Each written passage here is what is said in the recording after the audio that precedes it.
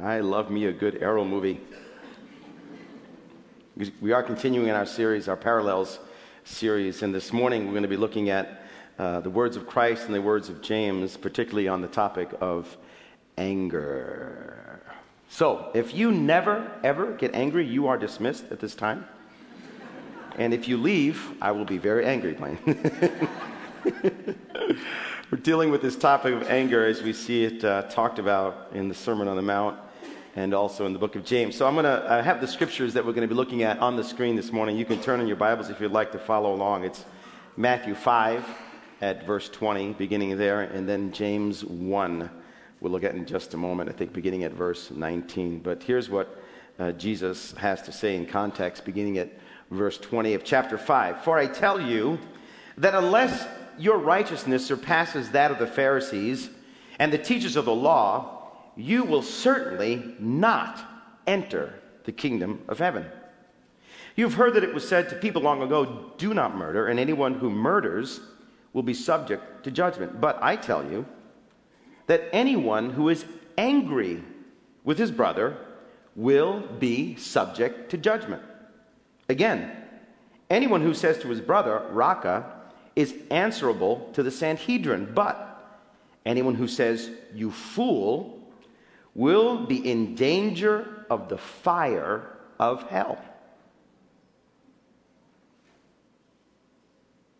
Therefore, if you are offering your gift at the altar and there remember that your brother has something against you, leave your gift there in front of the altar. First go and be reconciled to your brother. Then come and offer your gift. And then this passage in James. My dear brothers, take note of this. Everyone should be quick to listen, slow to speak, and slow to become angry. For man's anger does not bring about the righteous life that God desires. Therefore, get rid of all moral filth and the evil that is so prevalent, and humbly accept the word planted in you, which can save you. As Jesus begins to talk in this passage in Matthew, he begins this topic of anger by saying something that might have angered those listening to him. Unless your righteousness surpasses that of the Pharisees and the teachers of the law, you're not going to get into the kingdom of heaven. The Pharisees and the teachers of the law were the elite. They were the standard. They had the right stuff. How is it possible, Jesus, for me to meet that standard? So I'd imagine when he's opening this discussion about anger and righteousness that many would have already, I'm giving up, that's it.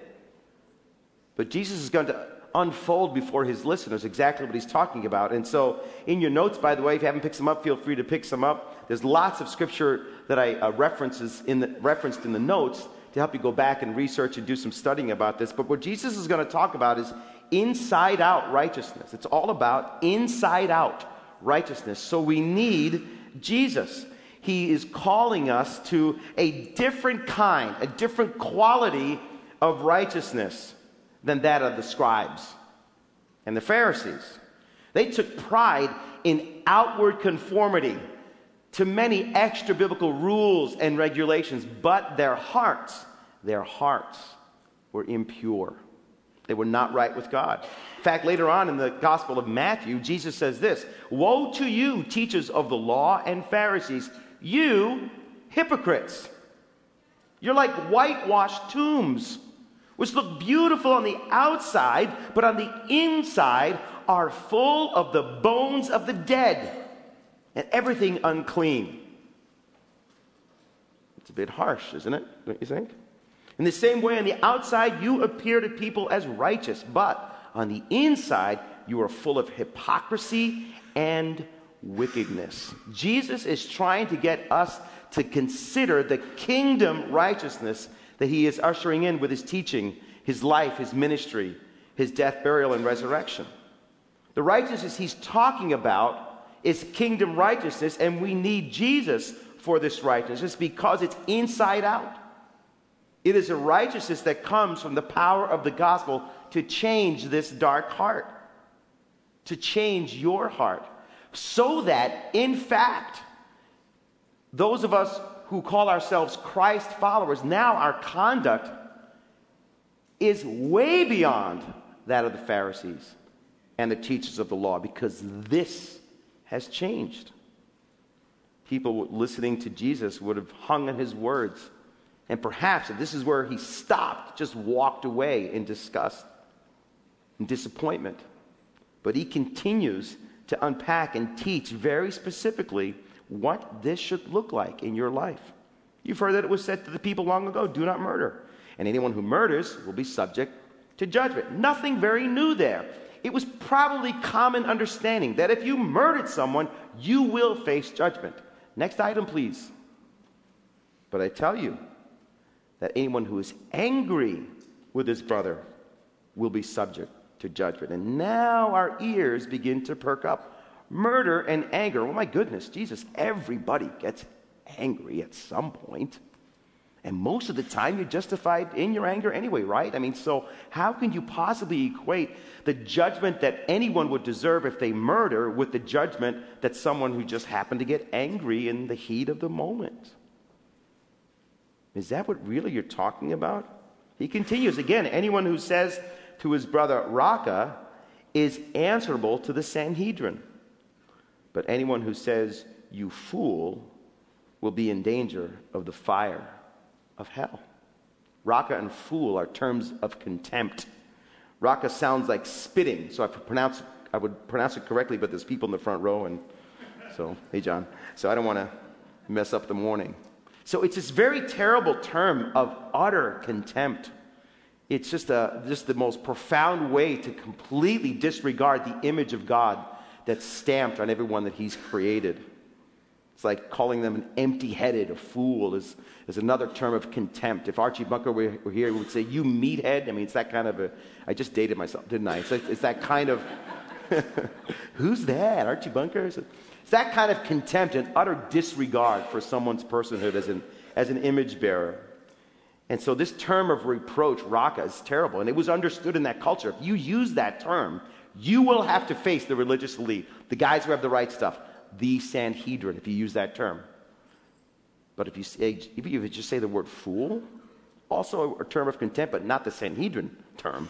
If you just say fool, wow, now we're talking about you are being in danger of being a part of the fires of hell itself. What is Jesus talking about? What is he trying us to see? Get us to see that there's something that needs to be cared for in here. So this is first in your notes. You are called to tend the garden of your inner life, where God wants to do his greatest work in you through obedience and surrender to him. So we need Jesus.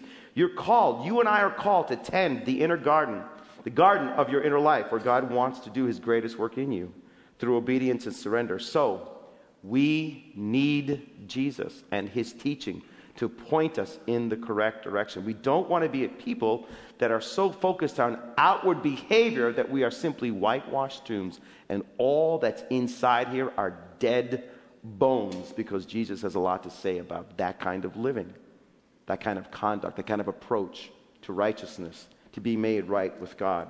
Now, this teaching is not unique in the New Testament. It's not even new with Jesus. It's simply understood throughout the entire scriptures. And so you read in the Psalms, one of the most beautiful prayers in all of the Psalms, this is from Psalm 119. Listen to this writer as he focuses on his inner life, the garden and soil of his heart, and how he sees the need to connect God's word, God's decrees, God's laws with his heart in order to be made acceptable to God, to be declared righteous, if you will. In Psalm 119, how can a young person stay on the path of purity? By living according to your word. I seek you with all my heart. Do not let me stray from your commands. I have hidden your word in my heart, that I might not sin against you. Praise be to you, Lord. Teach me your decrees. With my lips, listen to this one, with my lips I recount all the laws that come from your mouth. All the laws that come from your mouth. It's a commitment to the Word of God coming inside here. Okay? And then as the prayer closes, I rejoice in following your statutes as one rejoices in great riches. I meditate on your precepts. Consider your ways. I delight in your decrees. I will not neglect your word. And Jesus is the living word of God. Logos. The word enfleshed. So we need his presence in our lives. It's inside out righteousness that Jesus is trying to have us consider and reflect upon. And then we read these words in James. James begins in chapter 1 talking about testings, trials, persevering through suffering and difficulty, temptations. He lists a number of issues that can be quite challenging for anyone and for certainly those who are following Christ. And I think as he unpacks all those teachings and reflections on what it means to persevere, how to deal with temptation, how to suffer through trials, he gets to this point in James 1, and I think he's recognizing that anyone in almost any context who experiences trial or temptation or struggle, anyone in that moment might have to struggle with anger and with strife and with conflict. Because that's what trials and temptations and difficulties tend to produce. So if there's a financial difficulty within the marriage, that has the potential for anger, for struggle. If there's some kind of relational struggle in the family, either parent to child or in-laws or whatever, if there's a relational difficulty somewhere within the family, that can lead to taking sides. I'm right. No, he's right. No, she's right. And that has the potential for anger to surface and for chaos and for this to happen. The story and history of the church is filled with unfortunate moments of strife, disagreement over doctrine or Christian practice, even murder as a result of those disagreements. James recognizes that anger is a relational virus that will render the church lifeless and broken, let alone what it does to take life away from a person, to break relationship, unless anger is acknowledged and it's dealt with. And so James gives us these three gifts.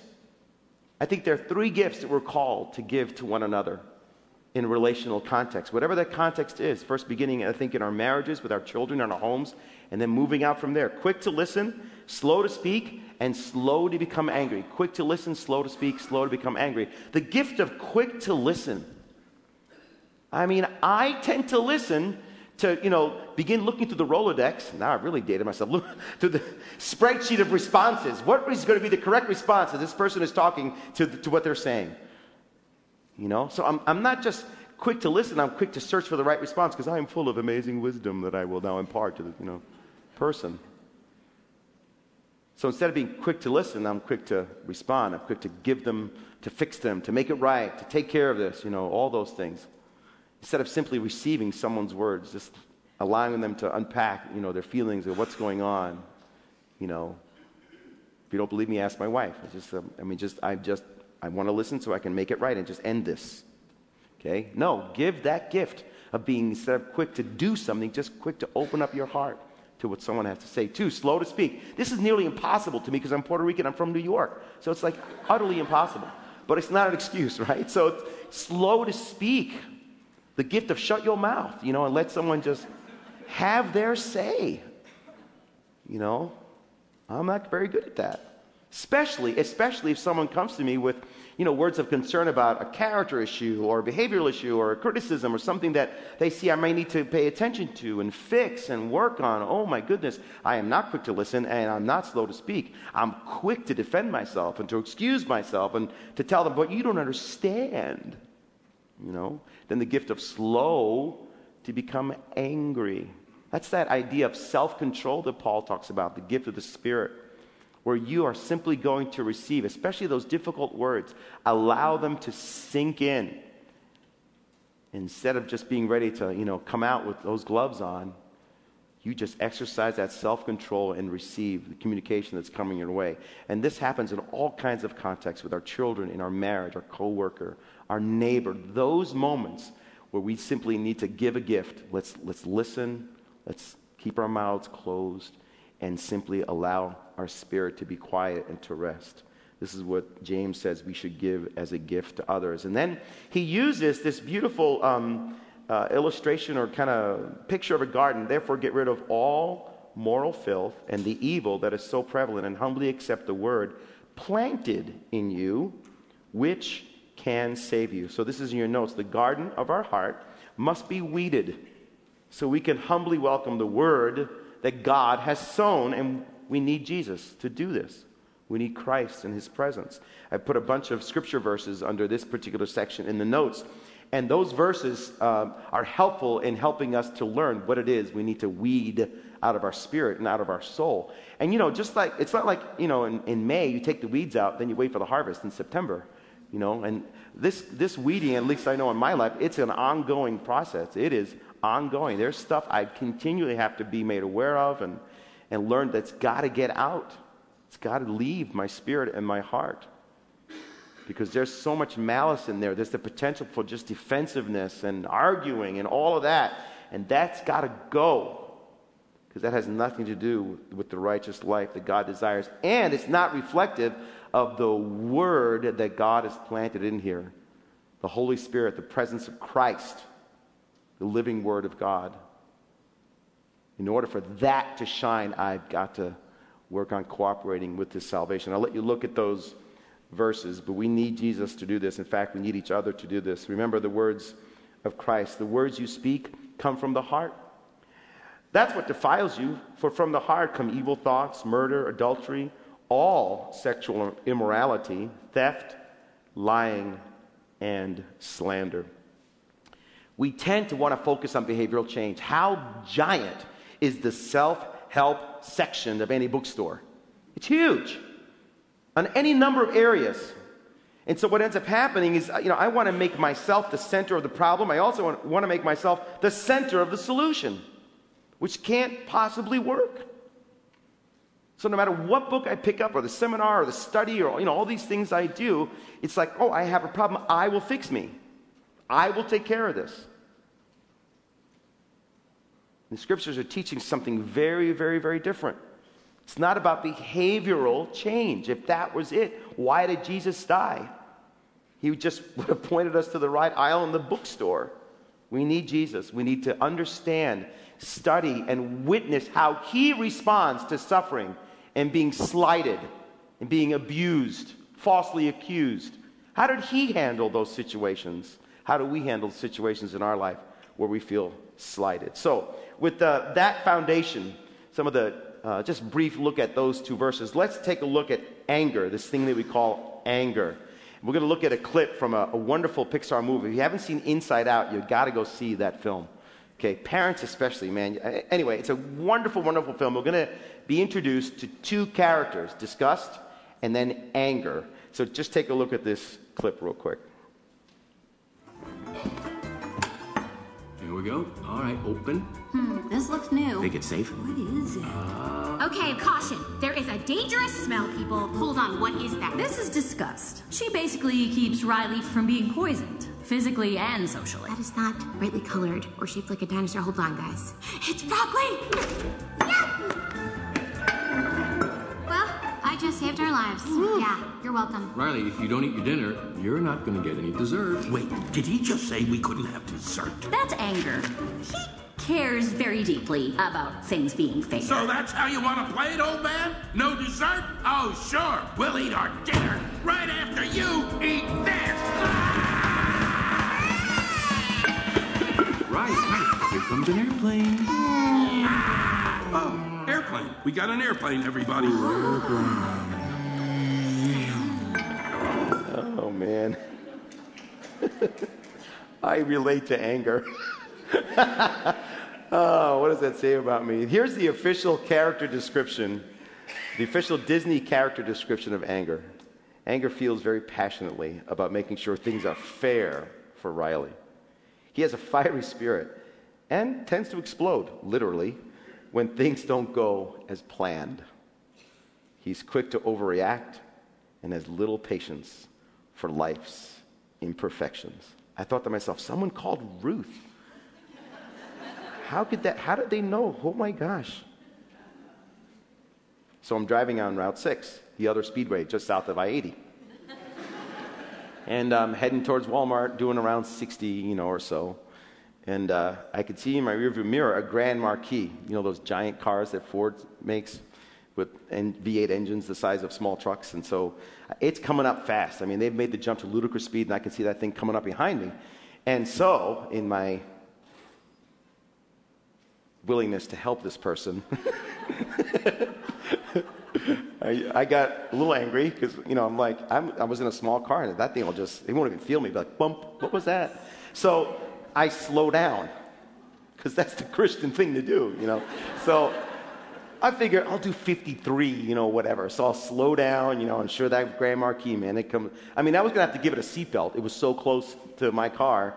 And so apparently he's not getting the message. He must have way more to learn, poor soul. So I'll go down to 50 now, so I'm slowing down. And then I hear the V8 rev, and it sounds like a small shuttle is lifting off Route 6, because those Ford engines are gigantic. And that Grand Marquis starts to pass me, and there's blue flames coming out the back of it. And as I turn to the left, I see these two elderly people. I mean, their collective ages had to be about 250 years. And I'm not kidding. And he is like, he's short. And so his face is like right at the hub of the steering wheel. And he's like looking, And I mean, it's a rocket. That Grand Marquis just goes right by me. And I'm like, I'll see you in the Geritol aisle. I'll meet you there at Walmart. That's awesome. And inside, it's like all of this machinations, all this like, and angst, over a Grand Marquis driven by Mr. and Mrs. Older Than Dirt. It was unbelievable how that, or what happens when, I'm trying to call customer service. Have you ever had, yeah, I know, right? Why do they call it customer service anyway? Thank you for calling. We could care less. For no help, press 1. For no help and to be sent to an endless maze of telephone prompts, press 2. To hear this menu again, press 3 and get lost. And I'm sitting there, my phone, so frustrated, Or we get to that point in the day when we are just about, at the end of our rope with our kids. And you just feel that, that temperature rising, and the lava begins to flow from your head, and all of a sudden, you're in a rage, and you're yelling at the kids. And, if they were to videotape it and show it back to you, you're like, who is that person? That's not me. Or you can't believe that your spouse, said that about you or brought this to your attention. Even if they did it with love and kindness. Or you can't believe your spouse just didn't hear you or doesn't get it. And so in my defensiveness, I lash out. Well, what about when you?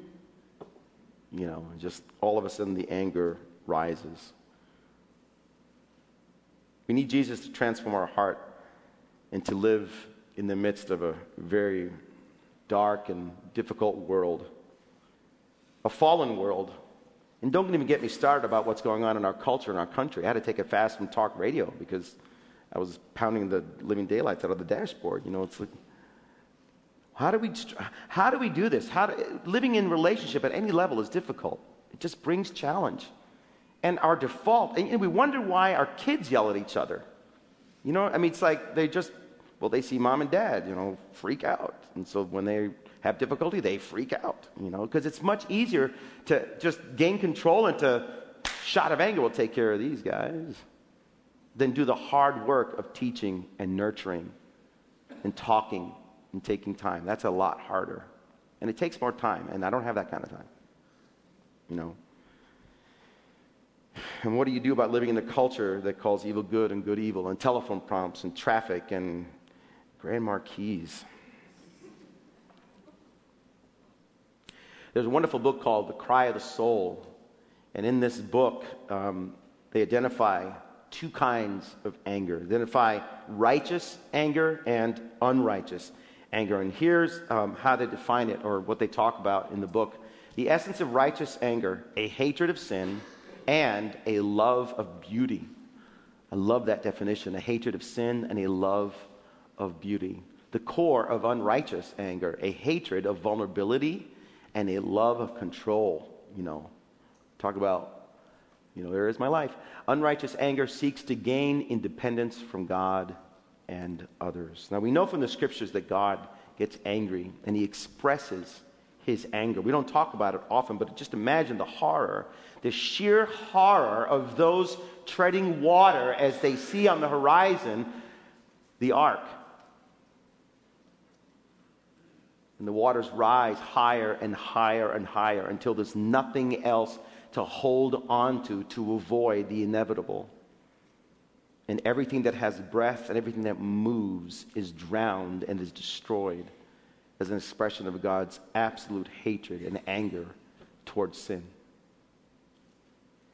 God was so angry with Israel that he looked at Moses and said, "Moses, I am so tired of these stiff-necked people. I'm going to wipe them out, and I would like to create a nation from you, Moses." That's how frustrated and angry I am about these people. I'm done. I am going to wipe them out. From you I will build a new nation. God's anger against the arrogance and the pride of the nation of Israel. In an inexplicable display of both God's immeasurable grace and his holy judgment and anger against sin, he places his chosen people, the nation of Israel, in bondage and in slavery for over 400 years. In Genesis 15, we read, until the sin of the Amorites reaches its full measure. The people, his chosen people, are in slavery and bondage. Then he frees his chosen people from bondage and uses the nation of Israel to exact his judgment and hatred against sin. In his patience and his love, he waited for 400 years while his chosen ones were in slavery, giving them an opportunity to repent, to change their heart. In 2 Thessalonians, I won't take time to read it. If you read chapter 1, there's this amazing description of what it's going to be like. In fact, some translations use the words payback. God is going to pay back those who do not believe when Jesus is revealed with mighty angels of flaming fire to deal retribution on all who do not believe. I mean, just a fantastic... I would love to see Steven Spielberg put that on the silver screen. The horror of all those who, when Christ is revealed with mighty flaming angels, and they realize that they are under the wrath of God, because God cannot abide sin and darkness and disobedience and arrogance. We don't talk about his anger a whole lot, but it is present in the scriptures. And it's hard for us to process this because my anger is definitely tied deeply to preferences, things I want, things I desire. So I don't have the kind of justice in any way, shape, or form that God possesses. My anger and frustration and sense of justice is stained by sin and my bent towards self and what I want and my needs, and please serve me. It's difficult for even to fathom that this God can execute that kind of judgment with such violence and power and still be pure and holy and gracious and kind. But this is what we're called to keep in tension as we read the scriptures. My anger is more like Cain. Cain, who decided to ignore the life-giving word of God. Cain, who decided to make his life more about, it's not fair. It's not fair. It's not fair. It's not fair.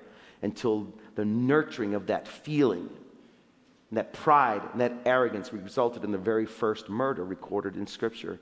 He takes his brother and he slays him. He kills his brother because it's not fair, God. And how many times have I murdered in my own spirit others? I have little conversations in my head. I didn't say that to him, but now what I'd like to say is, if I only said, oh, I wish I would have thought of. In my brain, in my mind, in my spirit, I'm just tearing someone down or chopping them to pieces, My anger is more like Jonah. Jonah knew full well that God was gracious and compassionate, slow to anger, abounding in love. But Jonah decided to hold on to his own anger. He knew the character and nature of God's love and grace, but he held on to his hatred of these people. And he ran away from the will of God, and he refused to receive the very grace that he was called to proclaim. And so God had to minister to the minister and heal and deal the messenger of his love and grace. My anger is more like Saul who refused to obey the word of the Lord, who refused those that God had put in his life as spiritual authority over him. He refused to listen to them. And so he ends up in a fit of rage, throwing spears at David, lashing out against his own son, who rightly and carefully challenges him.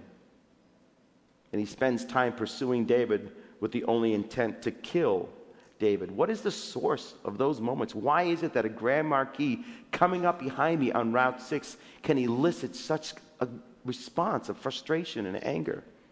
Why is it that I feel completely justified if my kids aren't behaving like I think they ought to, and so I put them on notice?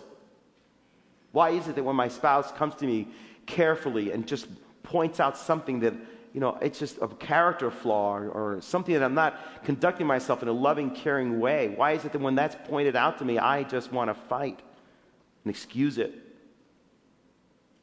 James gives us a little bit of a clue when he writes, "What is the source of quarrels and conflicts among you? Is not the source your pleasures that wage war in your members? You lust and do not have, so you commit murder. You're envious and cannot obtain, so you fight and quarrel. You do not have because you do not ask. You ask and do not receive, because you ask with wrong motives, so that you may spend it on your pleasures." There's just a tendency for me to lean inward with preferences or how I would like my world to look. Nothing wrong with desiring a peaceful home or kids behaving well. Nothing wrong with desiring a marriage where there's the pleasant atmosphere where things are going well. Nothing wrong with that, but I don't get to be the judge and jury of what that looks like, and I can't control life. So if the kids go crazy and I turn my perfectly fine desire to have a peaceful home, whatever crazy it looks like, whatever age the kids are, and if I suddenly stand on this place of judgment and decide that my anger is going to be the way that I'm going to make this right and deal with this, what I'm saying is I am now about my preference, how I want my world to look, how I would like these darn kids to cooperate with my definition of what it means to have a peaceful house.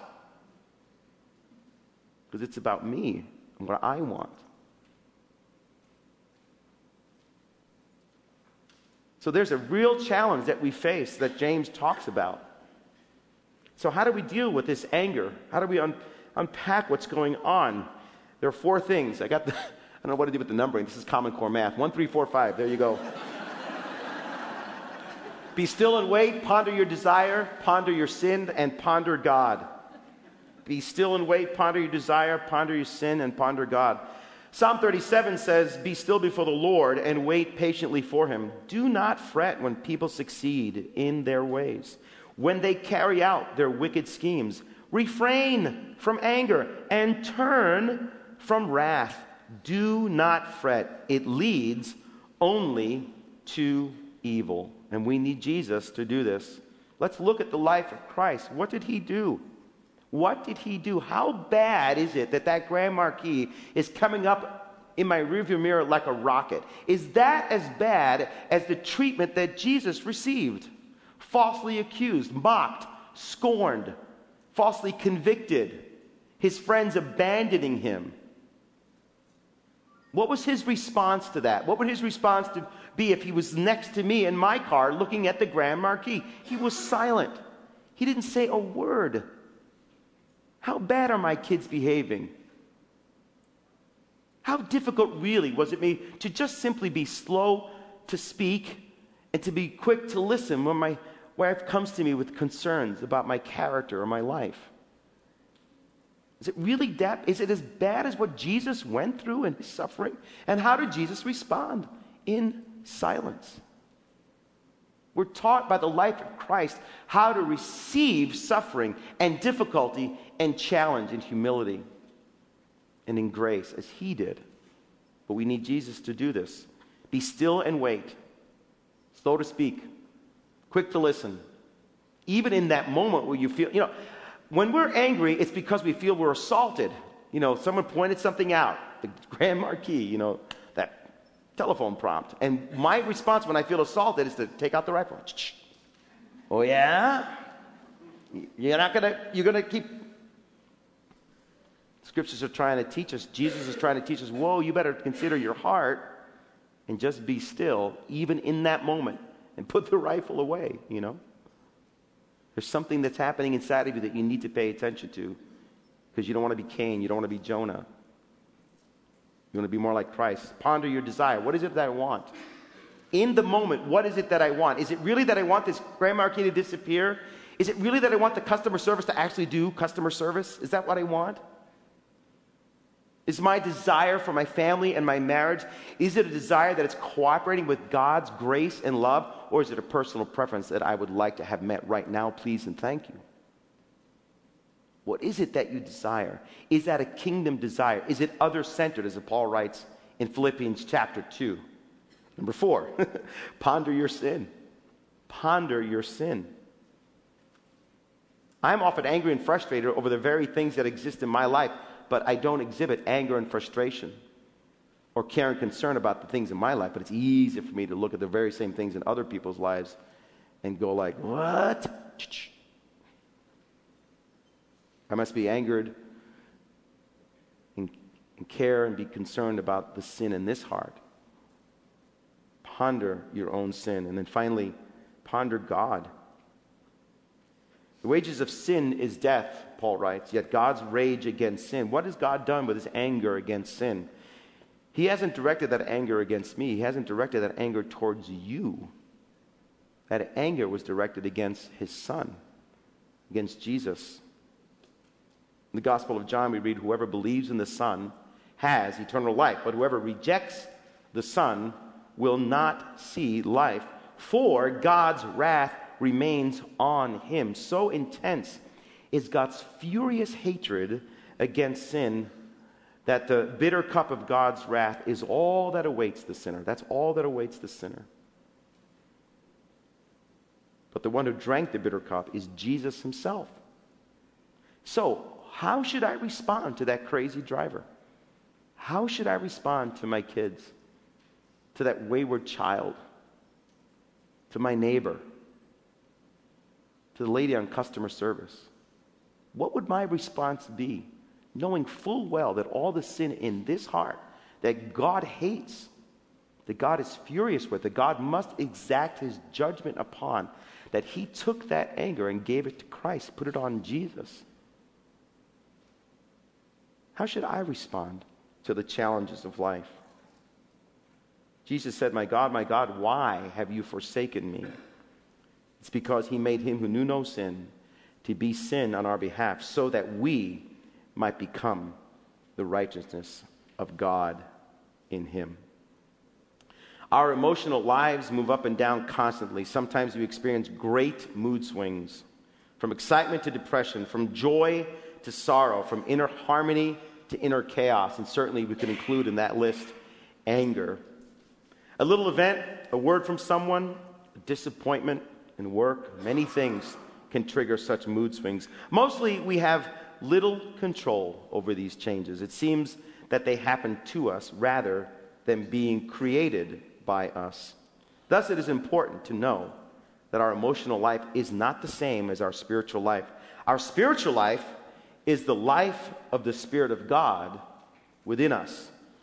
As we feel our emotions shift, we must connect our spirits with the Spirit of God and remind ourselves that what we feel is not who we are. We are and remain, whatever our moods, God's beloved children. And so is our spouse. And so is our daughter. And so is our son, neighbor, co-worker, your very old driver of a Grand Marquis. So we're going to come to the altar this morning, to the table of the Lord, and you have my permission to pick up a phone and text or call someone. Because Jesus continues in his teaching. If you're on your way to worship, if you're going to that place where you give and pledge your allegiance to my kingdom, to my way of living, and you remember someone has something against you, if there's someone in your life that there is that disconnect, now is the time to make that right. We're going to reflect on the bruised body of Jesus, the body that received the punishment for sin. We're going to reflect on the blood of Jesus that was shed for you and for me.